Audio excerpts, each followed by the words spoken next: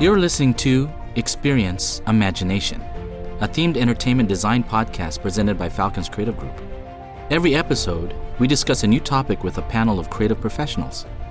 Hi, I'm Cecil McPurry, President and Chief Creative Officer of Falcons. Hey everyone, this is Abhinav Narayan. I'll be the moderator for our first episode where we're talking about designing for reality. Cecil, could you go ahead and tell us a little bit more about who we'll be hearing in this discussion with us? The perfect candidates for this discussion will be Mike Wallace, our creative director, who's involved from beginning to end. Hello. As well as Scott Miller, who is really involved with getting the project out of the ground and all the way to opening. Yeah, it's great to be here. Great. Well, let's go ahead and get started with our discussion. So, to start off the conversation, I wanted to ask, just to really help us define a baseline of everything that we're going to be talking about. In your own words, for all of you, what embodies a successful design in a themed space?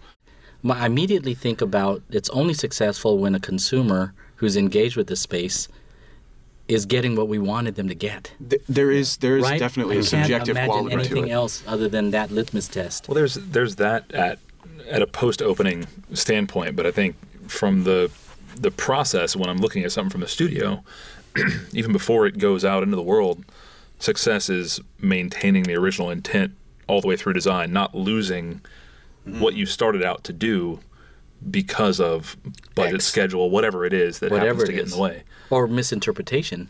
Right. And that's something that I think we've been successful at, is making sure that we're all on the same page. Because what's interesting is you could put a color palette out there, the color red, and say, is this red to you, is this red to you, is this red to you? And you recognize ultimately that there's so many variable opinions of what red is, right? Yeah. And so that's just a literal color. Imagine a story that revolves around some hero, and you're trying to create this hero's journey that is some kind of filtered process, a methodology, or an arc that you're trying to tell. Look at the variable interpretations of that. So one of the things we've been good about, I think, is to communicate clearly within ourselves what is the main tenets of our story and how do we maintain it, and more importantly, how does that translate into the physical environment from a design standpoint and a physical standpoint? Because the handoff from what Mike would do from a master plan, which is designing a whole park or a whole resort, all the way to the attraction, the whole efforts of that has different arcs. There's an arc for the guest experience to go to the master plan versus the attraction within a component of that, and then it hands off to actually execution.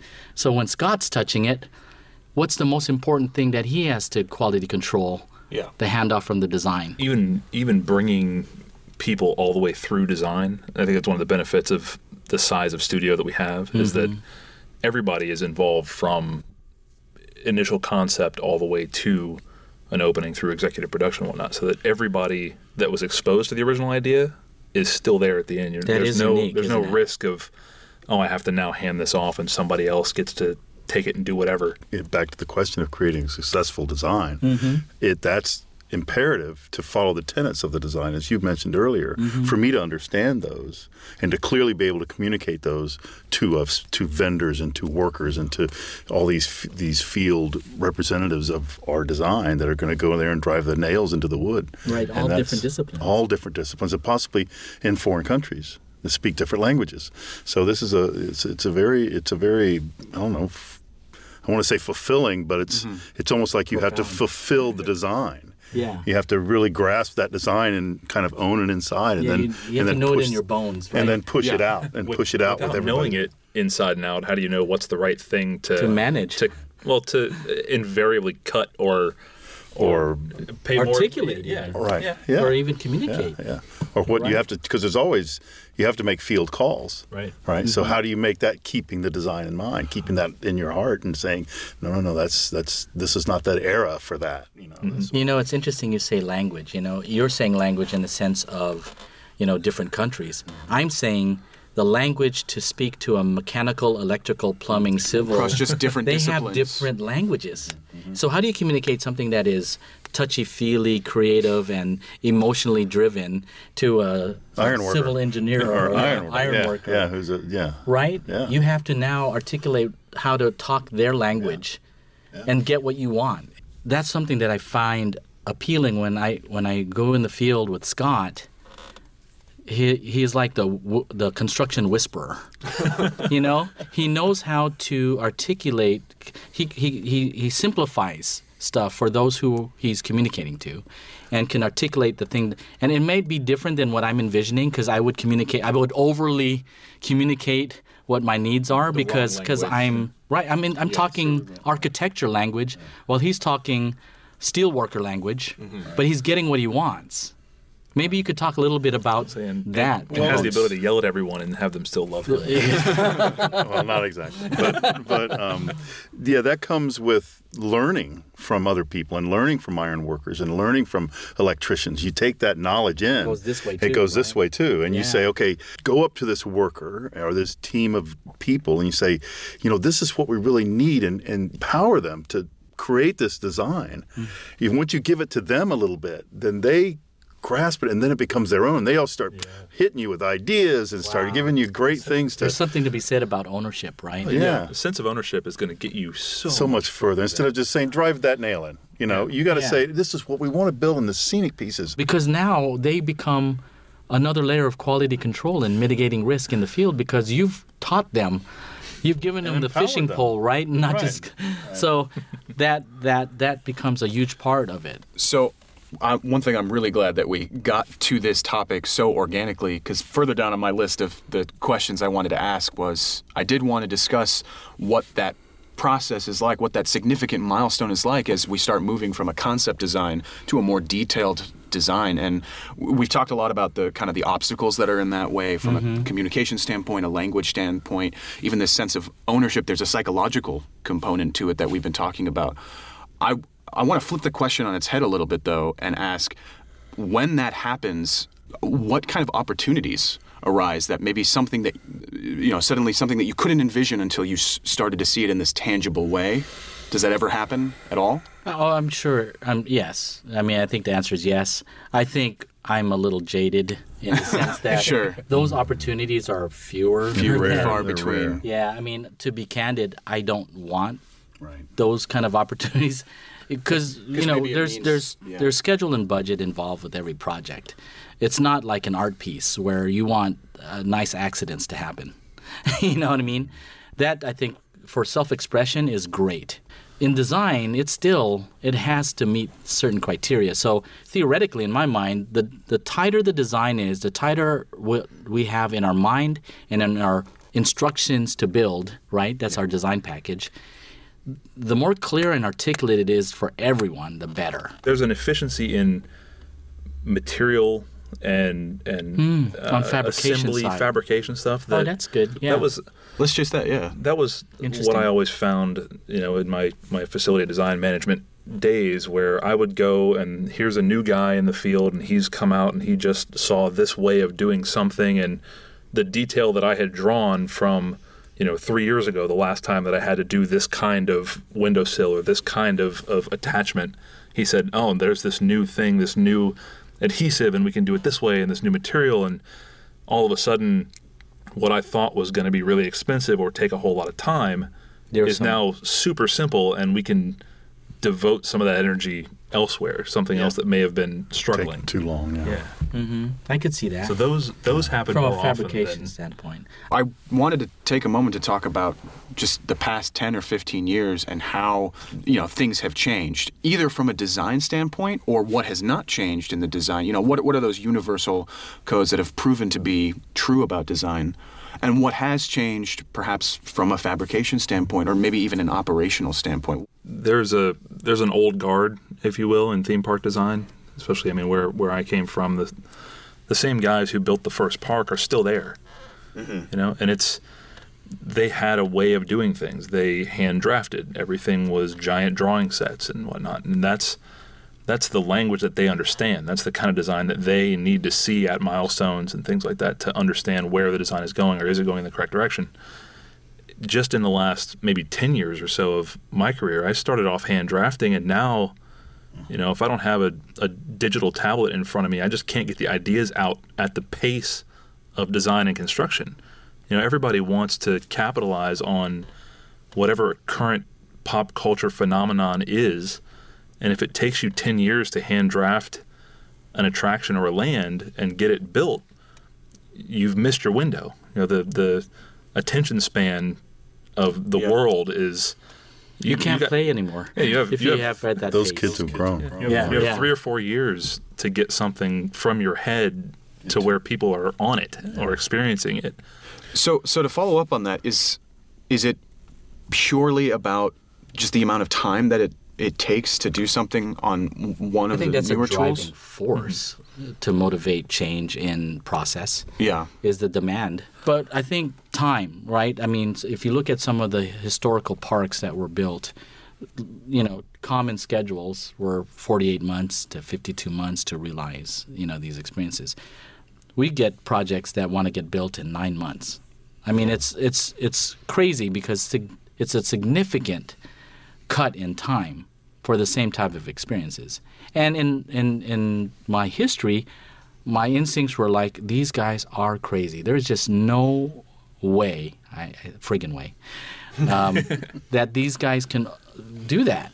I'm the expert. I know how these are done. There's just no way. And then all of a sudden, I'm walking through the park and experiences, and they built it in 9 months. So I've never considered myself a naysayer or negative or I was using a realistic outlook from my history and past on how things get done. Yes, there's huge compromises that has happened, when they went that fast, and I don't know if you've ever seen, I saw it on YouTube where someone drew a Spider-Man character in 10 minutes. And then they're asked to do it in 5 minutes. And then in 1 minute. In 1 minute. And you could see the degradation in quality, right? But again, these were built environments to code, and guests were enjoying it and paying, and they did it in a compressed time. Ultimately, there's going to be a happy medium. What it taught me was don't underestimate how time has progressed and things can happen faster, which means we, as an institution, have to realize things can and will be faster. I can see a good and a bad to this. The good is that it has facilitated the production of software that helps us immensely. Stuff like Revit, building information modeling, that kind of thing, where now I know exactly where that pipe and that steel and where these things are going to impact, and I've given everybody the amount of room that they need before they even get in the field. With technology progressing, it's allowed it to actually be used, where you can actually work in a 3D environment and in the virtual world and help mitigate risk in the field. That carries off into the field in a lot of good ways. Similar where you were going, Mike, is that once you know what's in that coordinated drawing space, like that space up above or in the coordinated drawings, and you can say, well, this intersection has already been dealt with, you're doing it the wrong way, or this is the right way, and it saves a ton of time and a ton of mistakes and compromises to what the show needs to be, other than what the HVAC needs to be. I mean, we were talking about how technology progresses, but integration drawings is a key part of our process. And you talk about process, the more integrated and more fleshed out, where we're trying to forecast any interface issues, that is, I think, something that is unique in our industry, because the disciplines that we use is not traditional architectural disciplines. We're usually dealing from an architectural standpoint, AE, mechanical, electrical, plumbing, civil, structural, right? These are things that are common in building a hospital or an office building. But we have to add pyrotechnics and show action pieces and overhead and media and projection cones and audio, all while dealing with like a 10 times factor of safety that a normal building doesn't have to deal with. Exactly.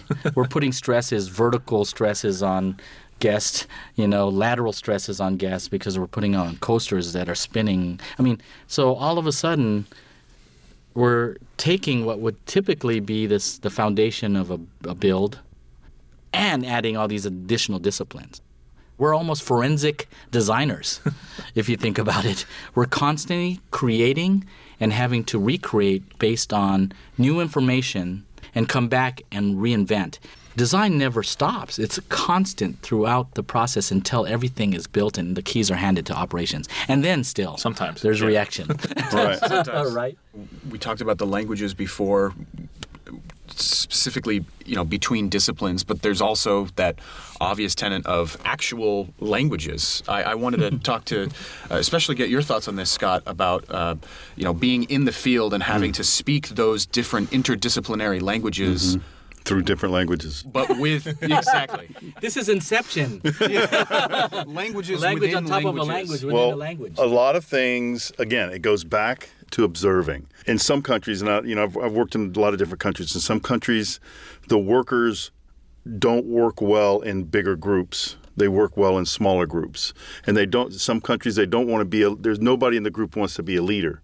So you have to appoint one person who's not necessarily, you can't really say that he's a leader, but you're the one I'm going to talk to, and I want you to communicate what I'm saying to everybody else. So that has to be a smaller group or a bigger group, but you have to observe how this all works when you get to this country or you get to this place of a country. And once you observe and you watch how well they work, if you go and just broadcast and just yell and they don't understand what you're saying, either by your hand motions or by your language or by anything, then you're just wasting your time. You shut them down. You shut them down, and they just get, not angry necessarily, but, no passé about everything. Right. They just don't care. So you need to figure out what that is, and that's how you need to start to get that message across to these people. So, because you also got to understand, you're going to be speaking in the most places through an interpreter. So not only do you need to understand, and the interpreter needs to understand. And it needs to be simple enough for him to say what you've just said to those people. So it can't be complicated. It can't be difficult. And it takes time. But once you set that standard and they know it, they learn it, and once they know that, then you don't have to explain that to them next time. You just explain how to do this a little bit better. That's an interesting. I've never heard that described. I've seen you do it, but I've never really saw how you broke it down. But it's interesting. It's almost like tribal approach. You're creating a team of attacking a task. Right. You're starting to see the hierarchy. You're creating hierarchy. You create because in the United States you have foremen and supervisors and superintendents and electricians and the structure's set up. You got smart labor, you got grunt labor, you have different facets. And the structure's set up so you can talk to this foreman and he's going to disseminate what you need. In other countries they're not set up that way. They haven't been to trade school necessarily. Some have, but some haven't. They don't necessarily know what you mean, and they don't necessarily have the physical tools to do the work. So you then need to empower them either by giving them the physical tools and the knowledge to do what it is you need them to do and to understand their own culture. To that point, I always used to joke on big projects that the bulk of my work was in Sharpie on the bare walls of a space. Or a piece of scrap wood or wherever you could find. Oh my gosh. Everything that I've done in my career has been covered up by something else at some point. It is so funny. I want to, Twister was closed. I think it was 2 years now. But I wanted to go back and do a tour. I wish I could have before they demoed it, because the amount of drawings behind all those scenic.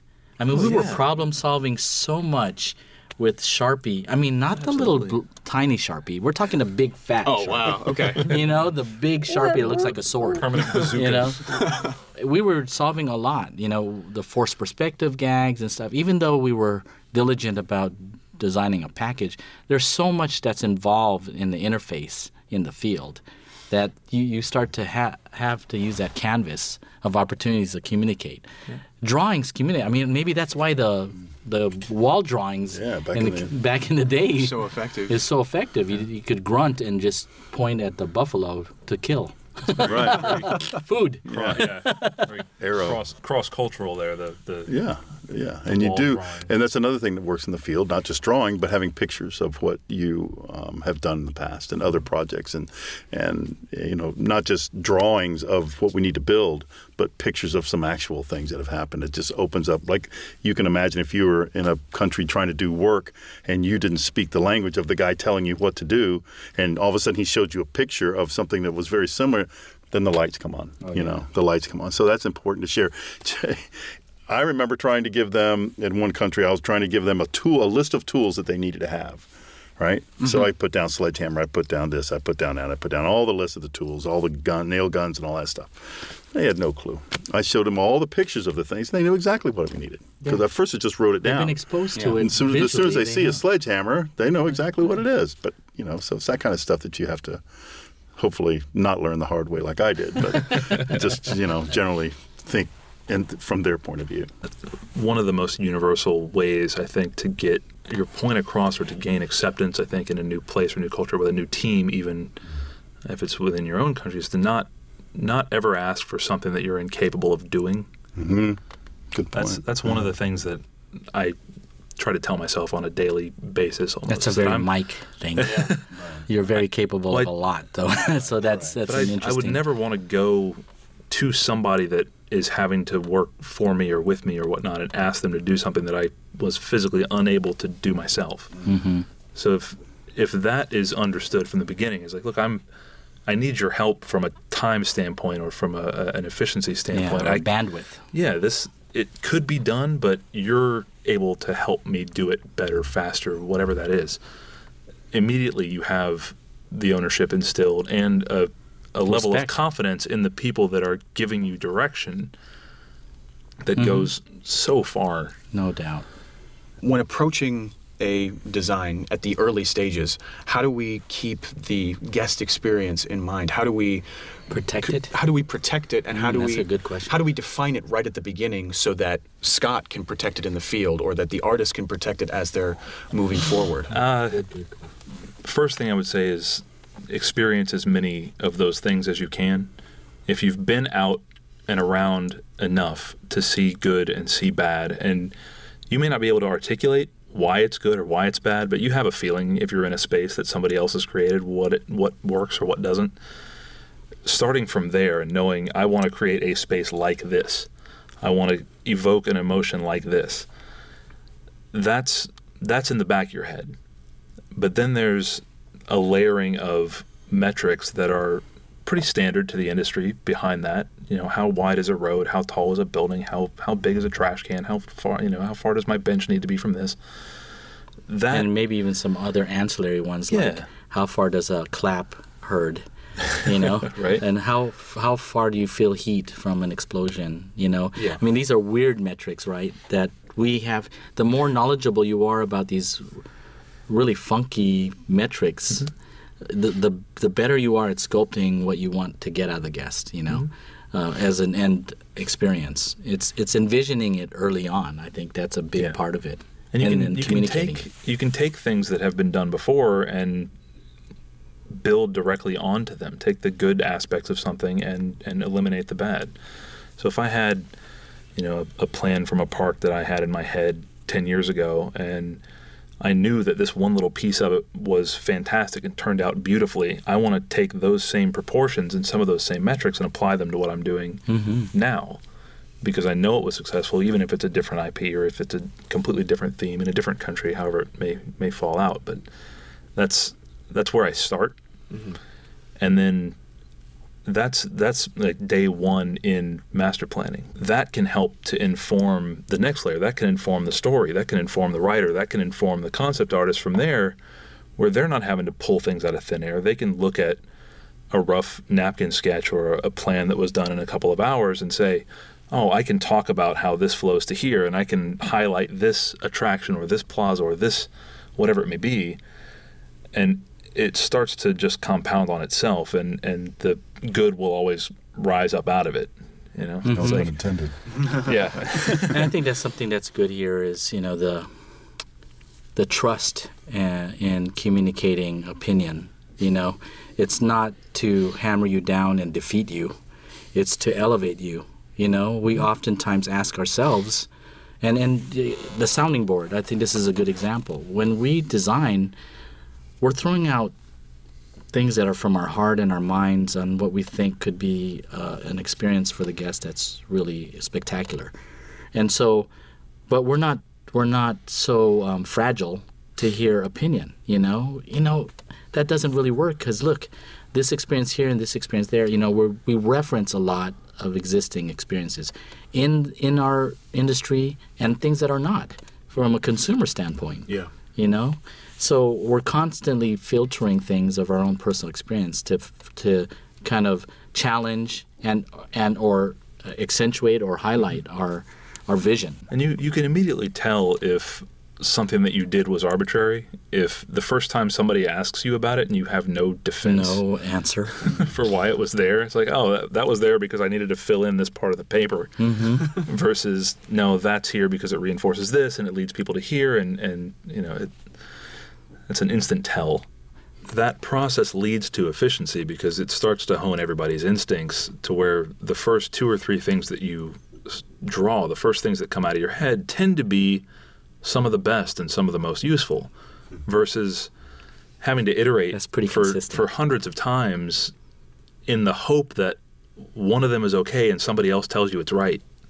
You know instinctually, just because you've had this process, you've had to defend your work over and over and over again. It starts to become natural to you.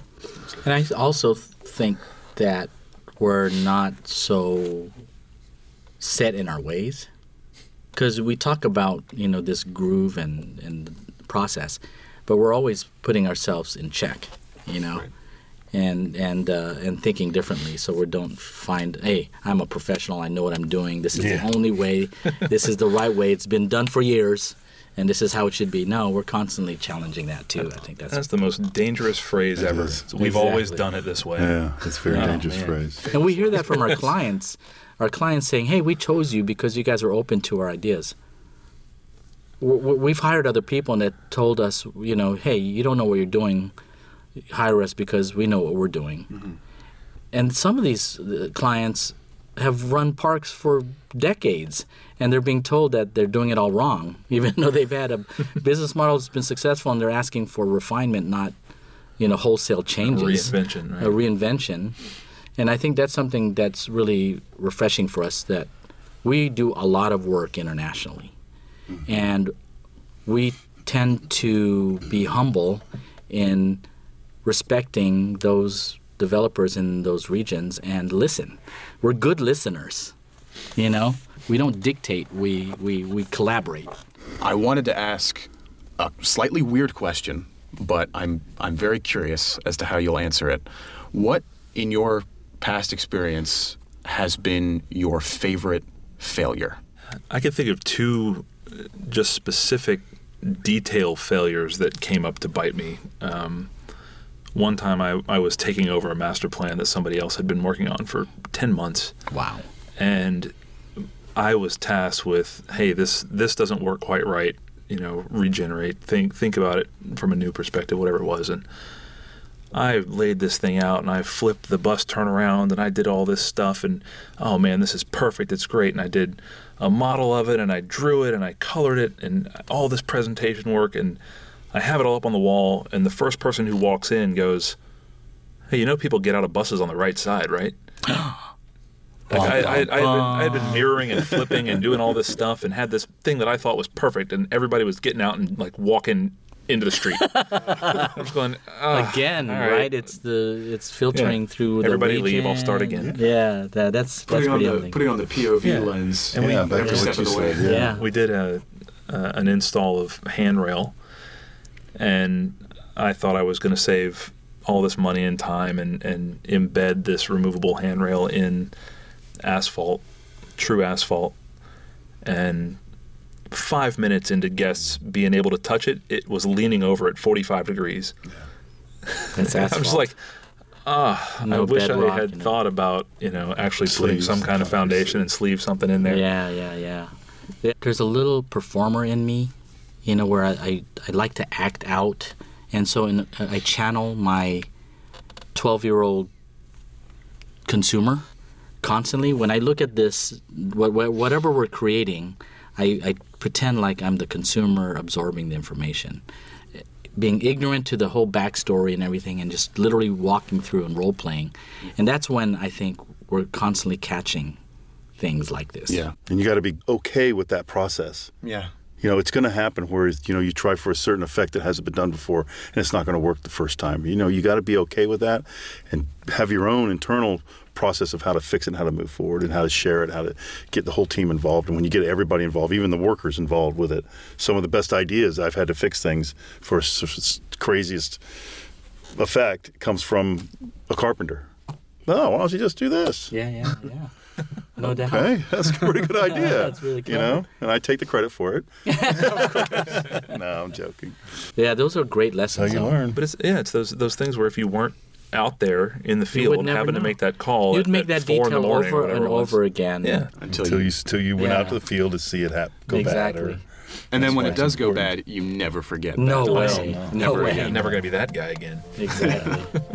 I think that about wraps it up, yeah. All right. Well, thank you, guys. Thank you. This is awesome. Yeah, it's great. Thank right. you very much. We want to thank our 3 panelists for joining us on today's discussion. We also want to thank all of you for listening in on our first episode. We'll see you in the next one. This has been Experience Imagination. For more information about this episode's discussion, be sure to visit our blog at falconscreativegroup.com. And don't forget to follow Falcons Creative Group on LinkedIn, Facebook, and Instagram. We'll see you next time. Thanks.